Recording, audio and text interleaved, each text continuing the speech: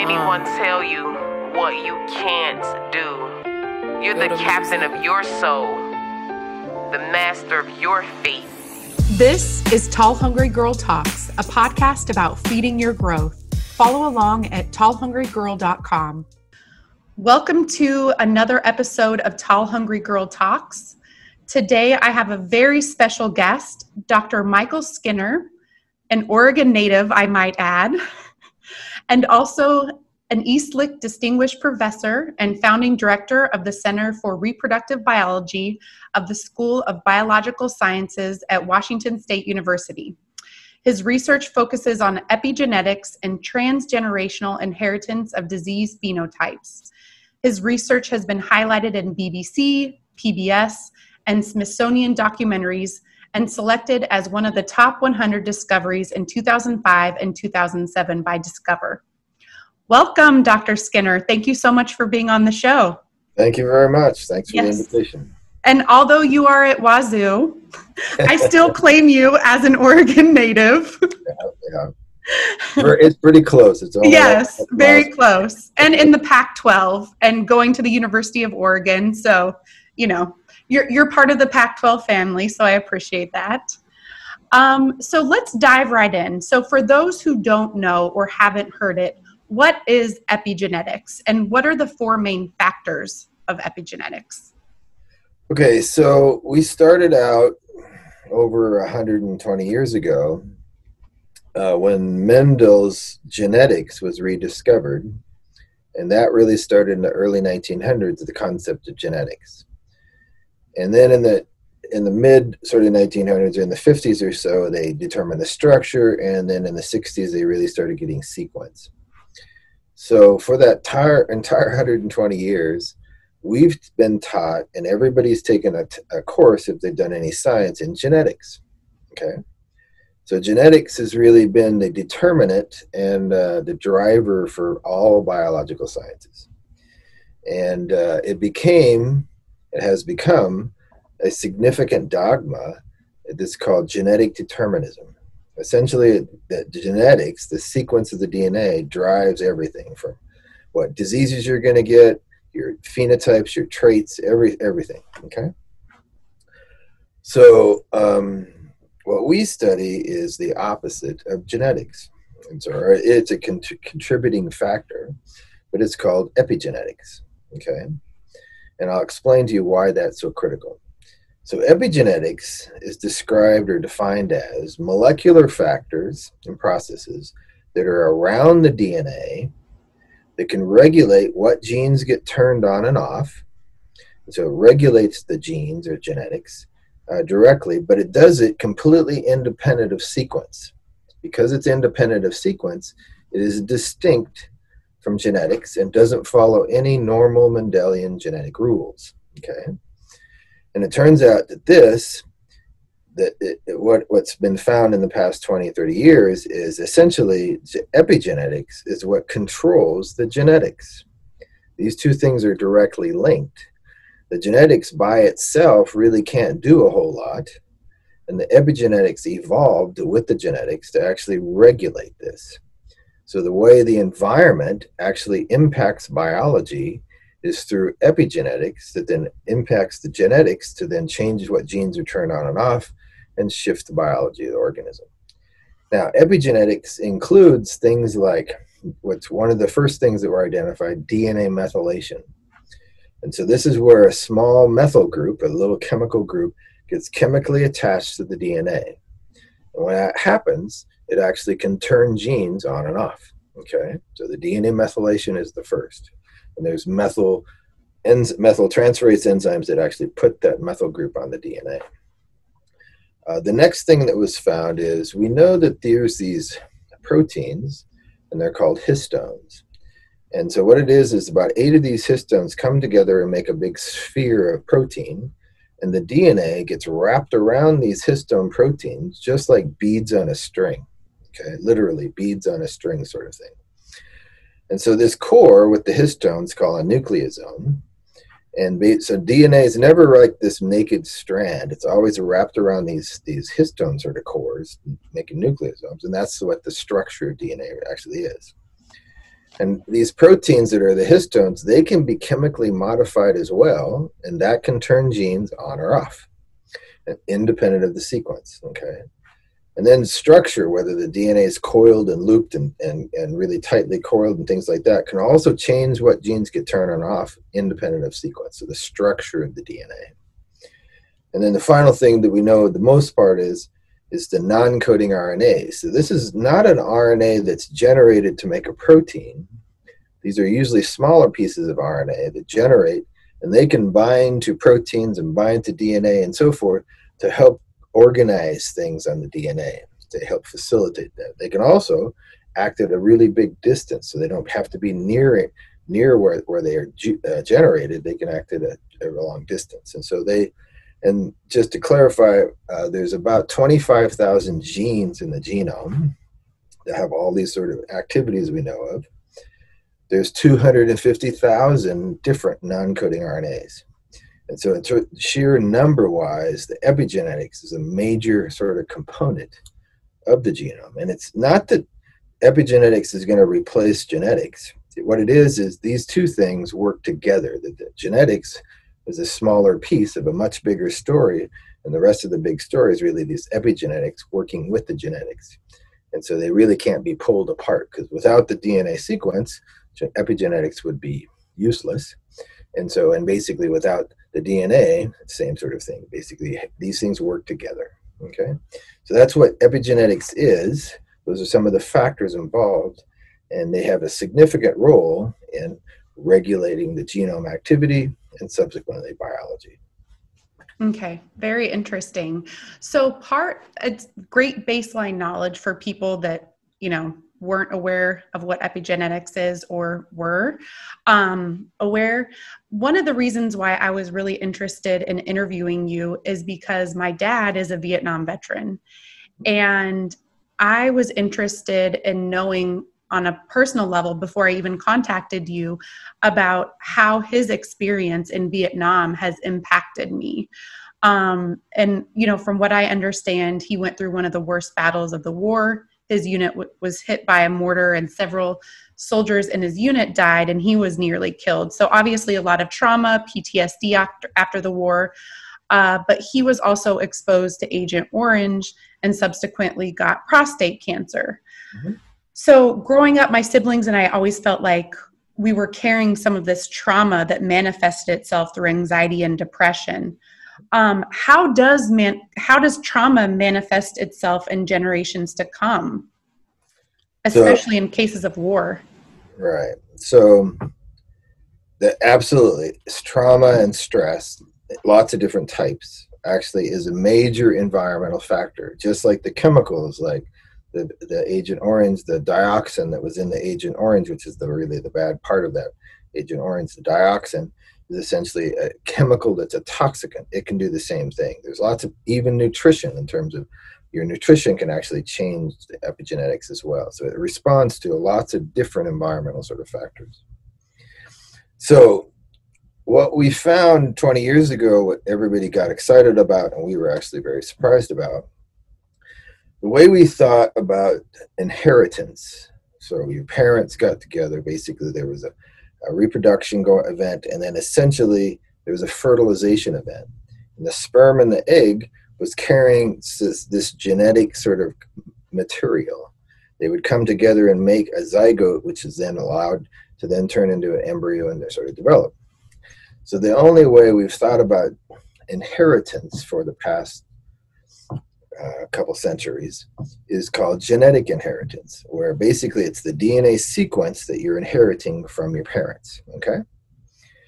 What we identified 20 years ago was a phenomena called epigenetic inheritance, which is very different. And essentially it's independent of the DNA sequence. But it turns out what I just talked to you about epigenetics is the sperm and the egg also has epigenetics, and it's determined during development. And so essentially an environmental factor like stress or chemical toxicants or whatever can go in early in development and change that germline, the egg or the sperm epigenetics.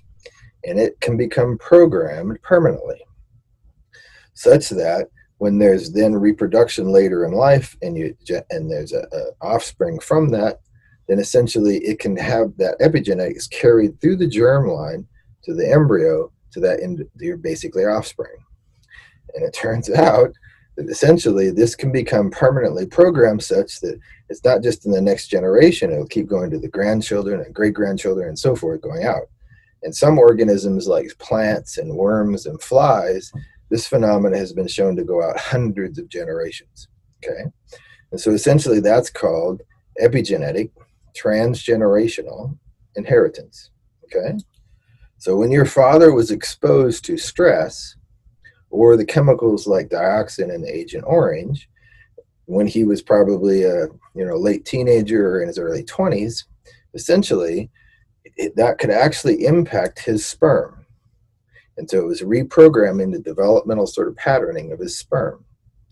And then it got into the stem cells for the sperm and in his testis, and essentially they were permanent. So then all the sperm that he generated for the rest of his life has this epigenetic change. So in terms of an offspring then, if the trauma altered this epigenetics, and then changed this made it sort of an abnormal epigenetics, this is being passed to the offspring.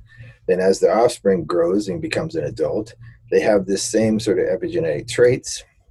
And essentially what happens is if the sperm or egg has the altered epigenetics, so that when they come together at fertilization, there's a shift in the zygote epigenetics. The embryonic stem cells that develop now have a shifted epigenetics and a shifted transcriptome, gene expression pattern. All the cells in your body, all the somatic cells in your body, your brain, your kidney, all the cells come from those embryonic stem cells. And so essentially all the cells that are generated in your body now have a shifted epigenetics and a shifted transcriptome, including your brain function, your body everything basically has the shift. So as you become an adult then, your brain's been altered accordingly. And essentially this can actually induce stress or trauma-induced behavioral effects generationally, okay? So you may have higher anxiety, for example, because of your parents or grandparents' sort of exposures, and it's being passed through this epigenetic transgenerational inheritance. So it's a non-genetic form of inheritance that we found, and essentially it passes these types of traits. Mm-hmm. Is there a way to turn this off so you're not passing it on?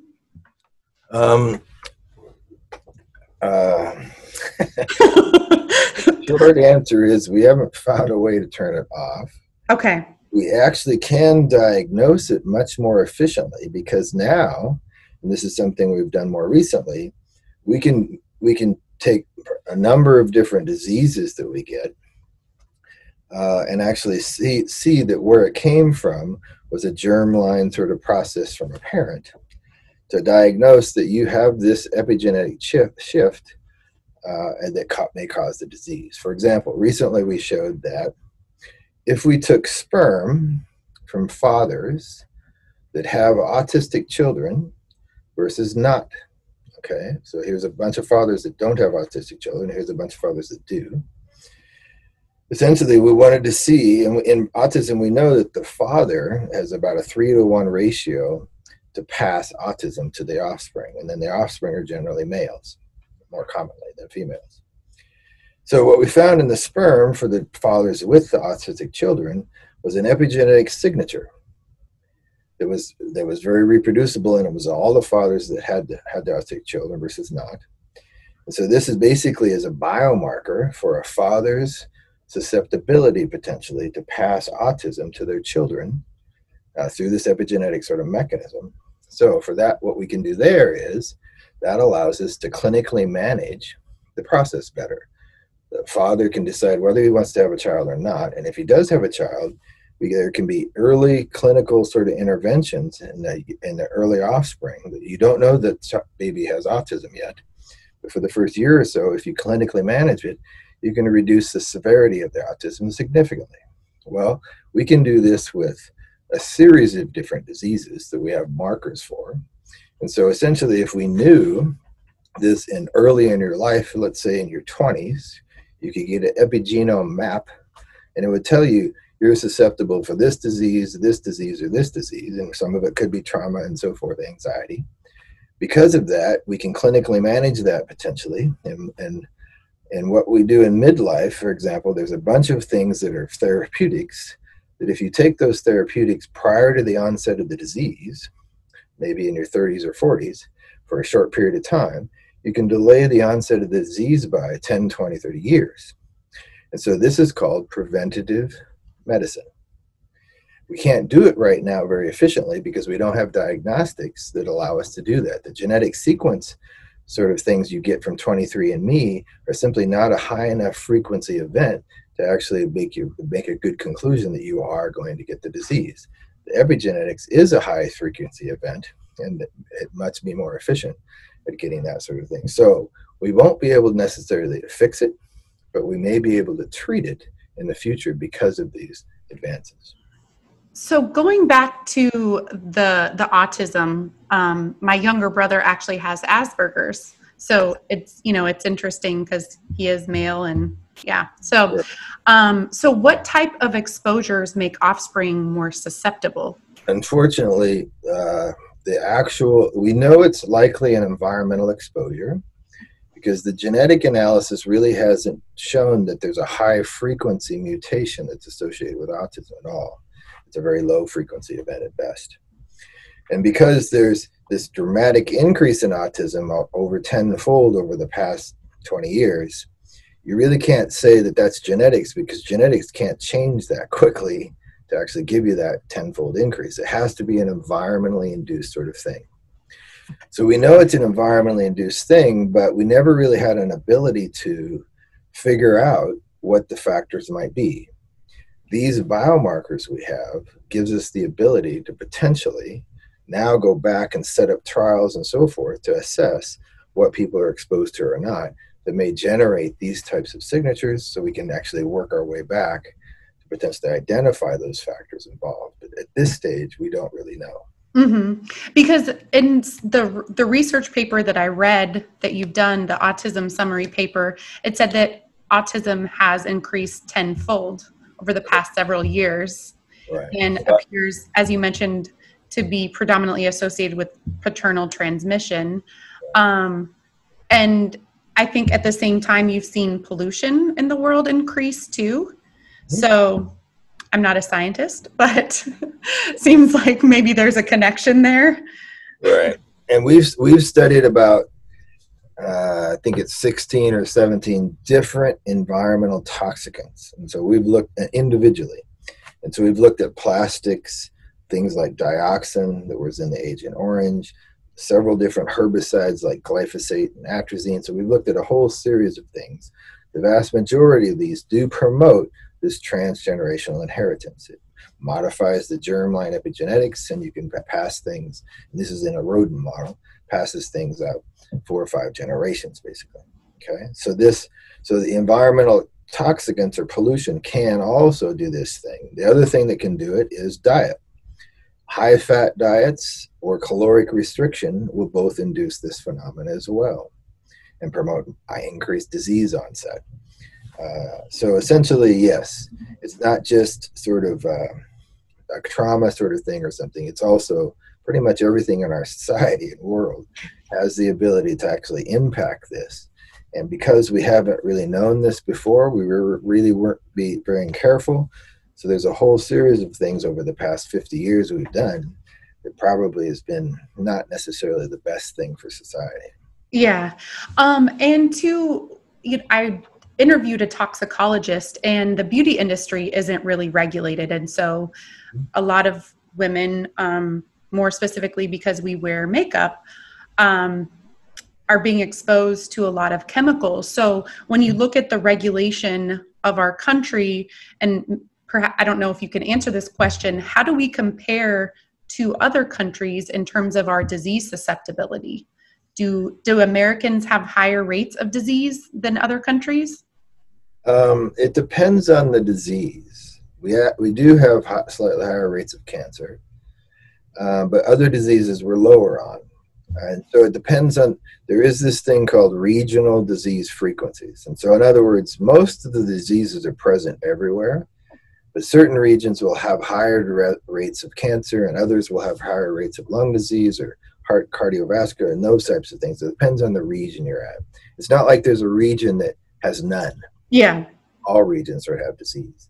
The United States, because of its populace and because we're a developed country, we have a little bit more sort of contamination than an underdeveloped country, which doesn't really reach that point.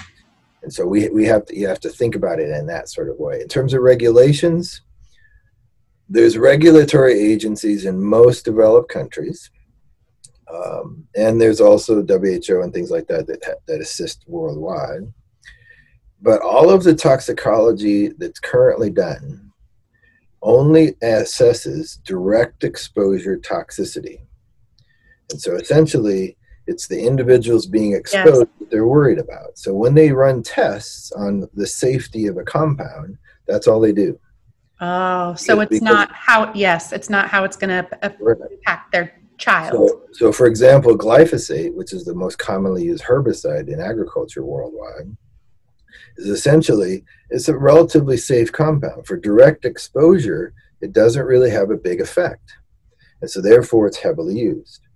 Now, if they had known that if you'd gone out 2 or 3 generations later, and the disease is basically at the 80-90% range, which is what we've found in the rodent models, this shows what we call a generational toxicology. It's not the direct exposure, but it's affecting future generations. And because the compound's relatively safe, the toxicology of the direct exposure is really not causing a disease in the individual exposed or even their offspring. But it gets programmed in the germline such that then in the F2 or in the grandchildren or great-grandchildren, then you have this high level of disease that develops. So is that because it takes longer to change the germline? Or why is it that it's not impacting the person, but... So think about this. So let's say you're a gestating female. You're the F0 generation. You're being directly exposed. Your fetus is also being directly exposed to whatever contaminants you're seeing. And the germline that's in that fetus is going to determine your grandchildren. Okay? So what we see in the F0, F1, and to a degree in the F2, is basically due to direct exposure of the toxic agent. Okay? The programming of the germline takes a generation or 2 to actually get programmed, so it's in your grandchildren. Oh, okay. Then it gets in the germline. It's there in the beginning, but it's not causing effects in you and other than your germline. And so then it goes to the F2 or 3 generation, and that's when this disease goes higher. Okay. So I know that we put so much emphasis on when a woman is pregnant. We put a lot of emphasis on what she's eating and don't eat raw fish, don't eat this cheese. And, you know, while I know that that's important, should we be putting more emphasis on the amount of stress that the father is undergoing, you know, before they have children, and stress that the mother is going through? Should those also be considered? I mean, we talk in society generally about how stress isn't good, but I'm not sure that people are aware that it has the ability to impact you for generations to come. Sure. Stress is just as much of an environmental factor than the nutrition or the toxicants you're being exposed to. A number of different labs, probably 20 or 30 of them now, have shown with a variety of different species and a variety of different types of stress and so forth, the stress always promotes this generational sort of effect. Again, you may not see it in the initial generation, but subsequent generations, you actually see that. So you're changing your germline, sperm and egg, epigenetics because of that stress. So stress should be seen as an environmental sort of thing. So if you are a couple trying to have a child or thinking of having a child, essentially the germline for the sperm, it takes about 70 to 90 days, a little over 70 days, to actually go from the stem cell of the sperm to the mature sperm, okay? And then basically go far. So essentially, what that means is at least 2 to 3 months before you actually conceive, both the mother and the father need to think seriously about what they're being exposed to. Try to reduce those exposures to whatever degree necessary. And then once the woman gets pregnant, the female gets pregnant, then during the entire sort of pregnancy sort of situation, you need to be very cautious about what your exposures are. And stress is just as much as toxicants important during that process. And so essentially the advice is you have to be very cautious when you're generating your offspring. However, if this was previously programmed because of your great-grandparents, there's not a whole lot you can do about it. In other words, it's there. Yeah. But anything that you're going to do, yes, you can try to minimize it by sort of avoiding any of those environmental toxicants, try to avoid the stress, try to have a very balanced diet, that kind of sort of stuff to maintain it. That's great information for all of my friends who are looking to get pregnant right now. Okay, so moving on, still the same topic about stress, but looking at it on a grander scale. So when large populations of people are exposed to long-term stress or continued trauma, like war, or like, for instance, the Holocaust, or the transatlantic slave trade, when you just have these massive swaths of people, how does this impact future generations? Well, they've actually, fairly significantly, is the short answer. In other words, they've done studies in the Holocaust survivors now and shown that there's epigenetic modifications, that there's being transferred to multiple subsequent generations through that stress and the nutrition caloric restriction that was during the Holocaust. Okay, so this is something that's going to plague this population for generations to come. Okay, and it's the same thing following war or the slave trade or whatever you want to think about. You know, basically the African American transport in terms of it, basically when they initially came to America, that was just as much of a stress as anything else. And so essentially those types of events will affect that entire population for generations to come. And so just like the pollution levels that we have in certain regions affect the entire region's populations for generations to come. And they've shown that with a number of different ways. The dioxins is a good example, the one that's in the Agent Orange. There's been a number of industrial accidents that basically have occurred, one in Italy and one in India and so forth. And what they've shown is within the region that was exposed, that general region has higher rates of disease and things that come from that generational sort of effect. Mm-hmm. Because you'll see that certain, studies on certain populations have higher rates of particular diseases. And I'm wondering if that is why that happens. Right. Okay. And so the way to think about this is, because I'm a biologist, I think about it as the big picture. If you think about this on an evolutionary sense, essentially what Darwin suggested was when you have this phenotypic variation in the population, when there's natural selection, environmental factors, it'll actually select out and have an adaptation of a subpopulation that can adapt to this environmental sort of stress. Okay? And so that was Darwin. Lamarck, 50 years before, proposed that if the environment came along, you could actually change the phenotype in the individual exposed, and that would become heritable. So Lamarck, to a degree, was right, because that's the mechanism I've just talked about.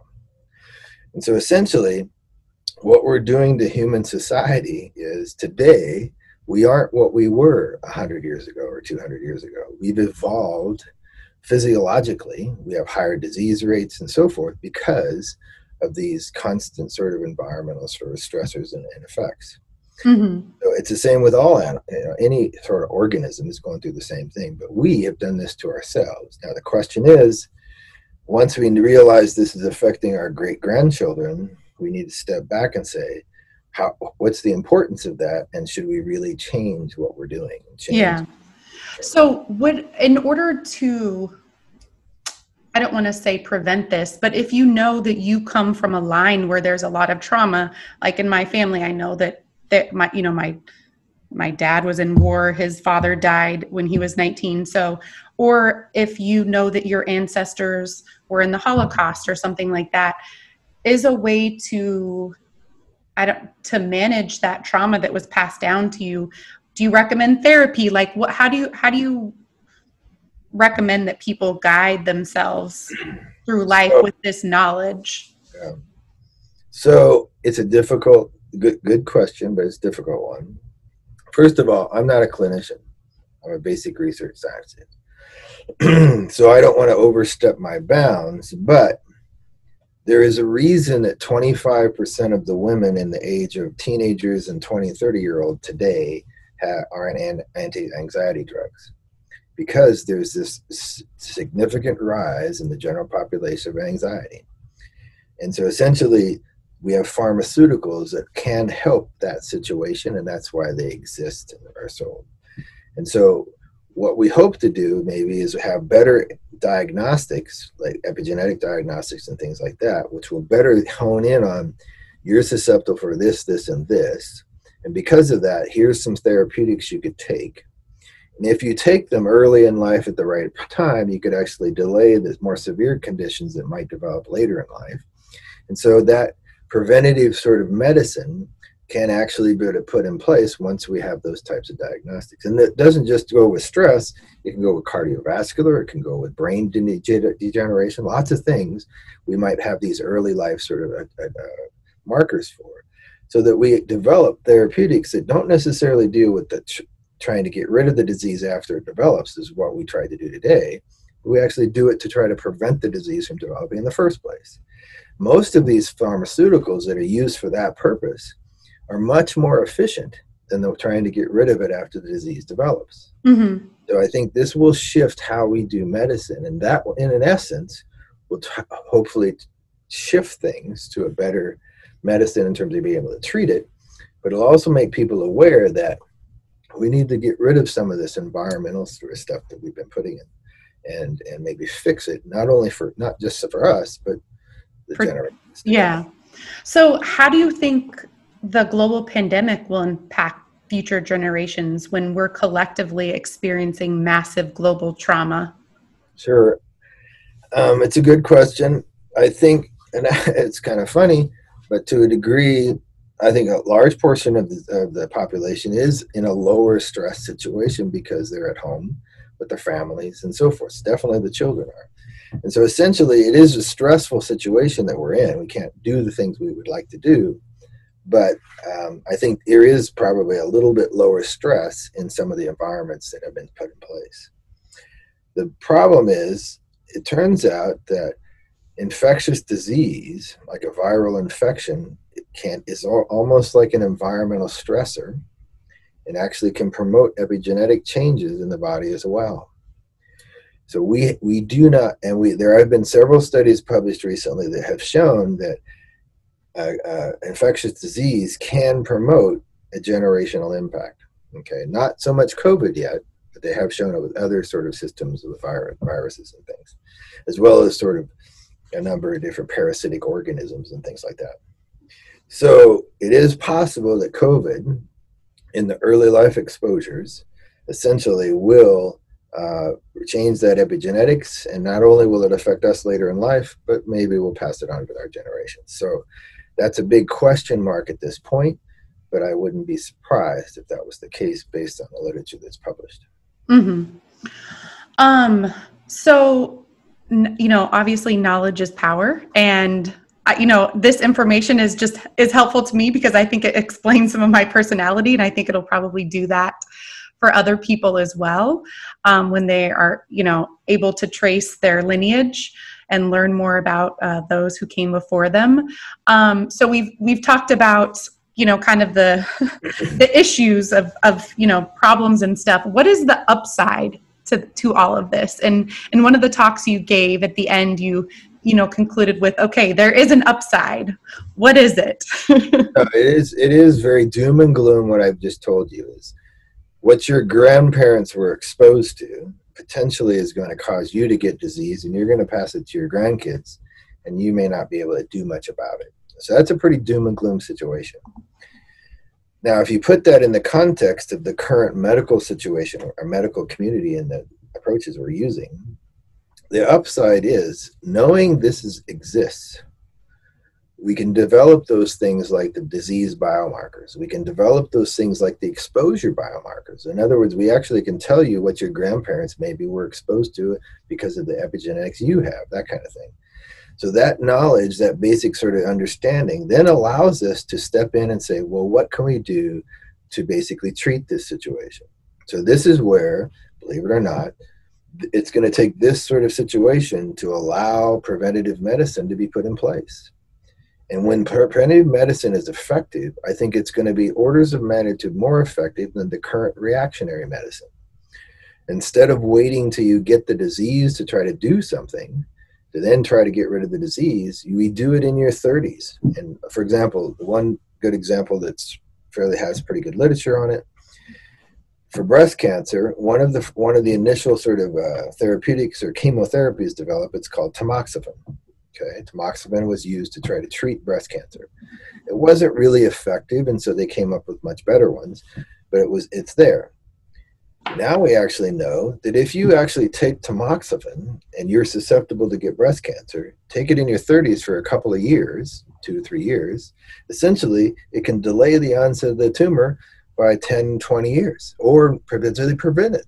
Oh, wow. You don't get the disease. Therefore, it's truly a preventative treatment. The problem today, though, is we don't know who to give the tamoxifen to because there's no diagnostics to tell us that you unequivocally have a chance of getting breast cancer. Epigenetics. Is it the BRCA gene so that doesn't? But that's a low, their BRCA gene is one of the genes that it's associated with breast cancer. But you have to understand, in a situation where there's 100 patients with breast cancer, 1, maybe 2 have the BRCA mutation. Okay. Vast majority. Most of these genetic mutations are a very low frequency event. And so you can't really make the general conclusion that you are not going to get breast cancer because you have a certain mutation. With epigenetics, what we find is 90% of the individuals will generally have the epigenetic signature we're looking at. Okay, so it's a much higher frequency event. And so the genetics was thought that it would do that for preventative medicine, but it's just not gotten there. Epigenetics will actually potentially give us that. And our data in a series of studies have shown that it's a high frequency event, so it has that potential. So the upside is this preventative medicine approach will be put in place because of these issues that we're finding on the epigenetics. And with that, we're going to have better clinical management of disease and treatments than we've ever had in history. Okay, so just knowing it exists allows us to then go step in and potentially do some treatments that we couldn't do before. Mm-hmm. Awesome. So what is next for you in your research? You have done so much fascinating work and read a bunch of the stuff on your website and the press that's been done on you. You've had a lot of coverage in recent months. So your website indicates that the large worldwide epidemiology studies have suggested over 85% of the human population has chronic disease, which increase in number as we age. Is your center developing a solution to address this? Well, the epigenetics and the preventative medicine approach will address that high disease potentially onset. If we can actually prevent the disease from developing and then we should hopefully drive it down. And the comment was that essentially, yes, worldwide, about 85% of the population has at least one or more chronic disease. Even between the ages of 0 to 9, the majority have disease. So we've put ourselves in a situation because of the last 100 years, basically, of industrialization and it wasn't like anybody could have predicted this, but now because of all this environmental sort of stuff, we now are going to be paying for it. With this preventative medicine, we might be able to actually treat it. Now, in terms of our next steps, we have a series of other diseases we're looking at, which were an environmental sort of epigenetic sort of marker would be quite useful. Things like arthritis and premature birth and so forth. So we're actually working in those areas right now. But our primary activity is really to try to better understand this mechanism of how the germline epigenetic changes occur, how they get transferred, and then how they lead to disease later on. So the basic molecular mechanisms, how this works, because that basic information will allow us to figure out ways to actually treat this and fix this. Because right now, do you know how long this will impact the generations to come? Well, we're doing studies in mammals because mammals are difficult. So we're using a rat model, and we're out probably, we're pushing 15 generations at this point. And so we're now doing how do things change over these large number of generations. And so that's something that we have an ongoing project right now to go forward. But we know in plants, worms and flies, it goes hundreds of generations, if not thousands. And so to think that those are unique to those species and we're not going to have that's not accurate. And so essentially it looks like when it's looked at carefully, this is more of a permanent programming of the population, and it keeps going generationally. Now, whether we can come up with in the future preventative treatments that would change the methylation in a positive manner or something, it's hard to say. It may be 50 or 100 years from now, they may be able to fix these sort of things because of new technology. That's all possible. But the main thing for me is it's really just showing that it exists. This is how it works. And then here's some basically therapeutic sort of approach or biomarker sort of approaches for therapeutics that we could actually consider putting in place.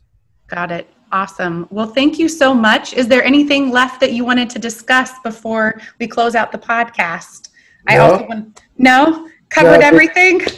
Covered everything. I would just, for your listeners, basically, this is a different way to think about things. Environmental epigenetics is not your classic genetics. And so you shouldn't see them as opposing at all. They actually work together. And so we should add these together to give us more knowledge rather than see it as opposing things. And there are people that actually are geneticists that get very defensive about this, but we really should pull it together to take the next step forward. Awesome. Well, thank you so much. You can learn more about the work Dr. Skinner is doing at skinner.wsu.edu. Thank you so much for joining another episode of Tall Hungry Girl Talks. If you want to learn more, follow along at tallhungrygirl.com. And if you enjoyed this episode, please rate it and review it on Apple Podcasts.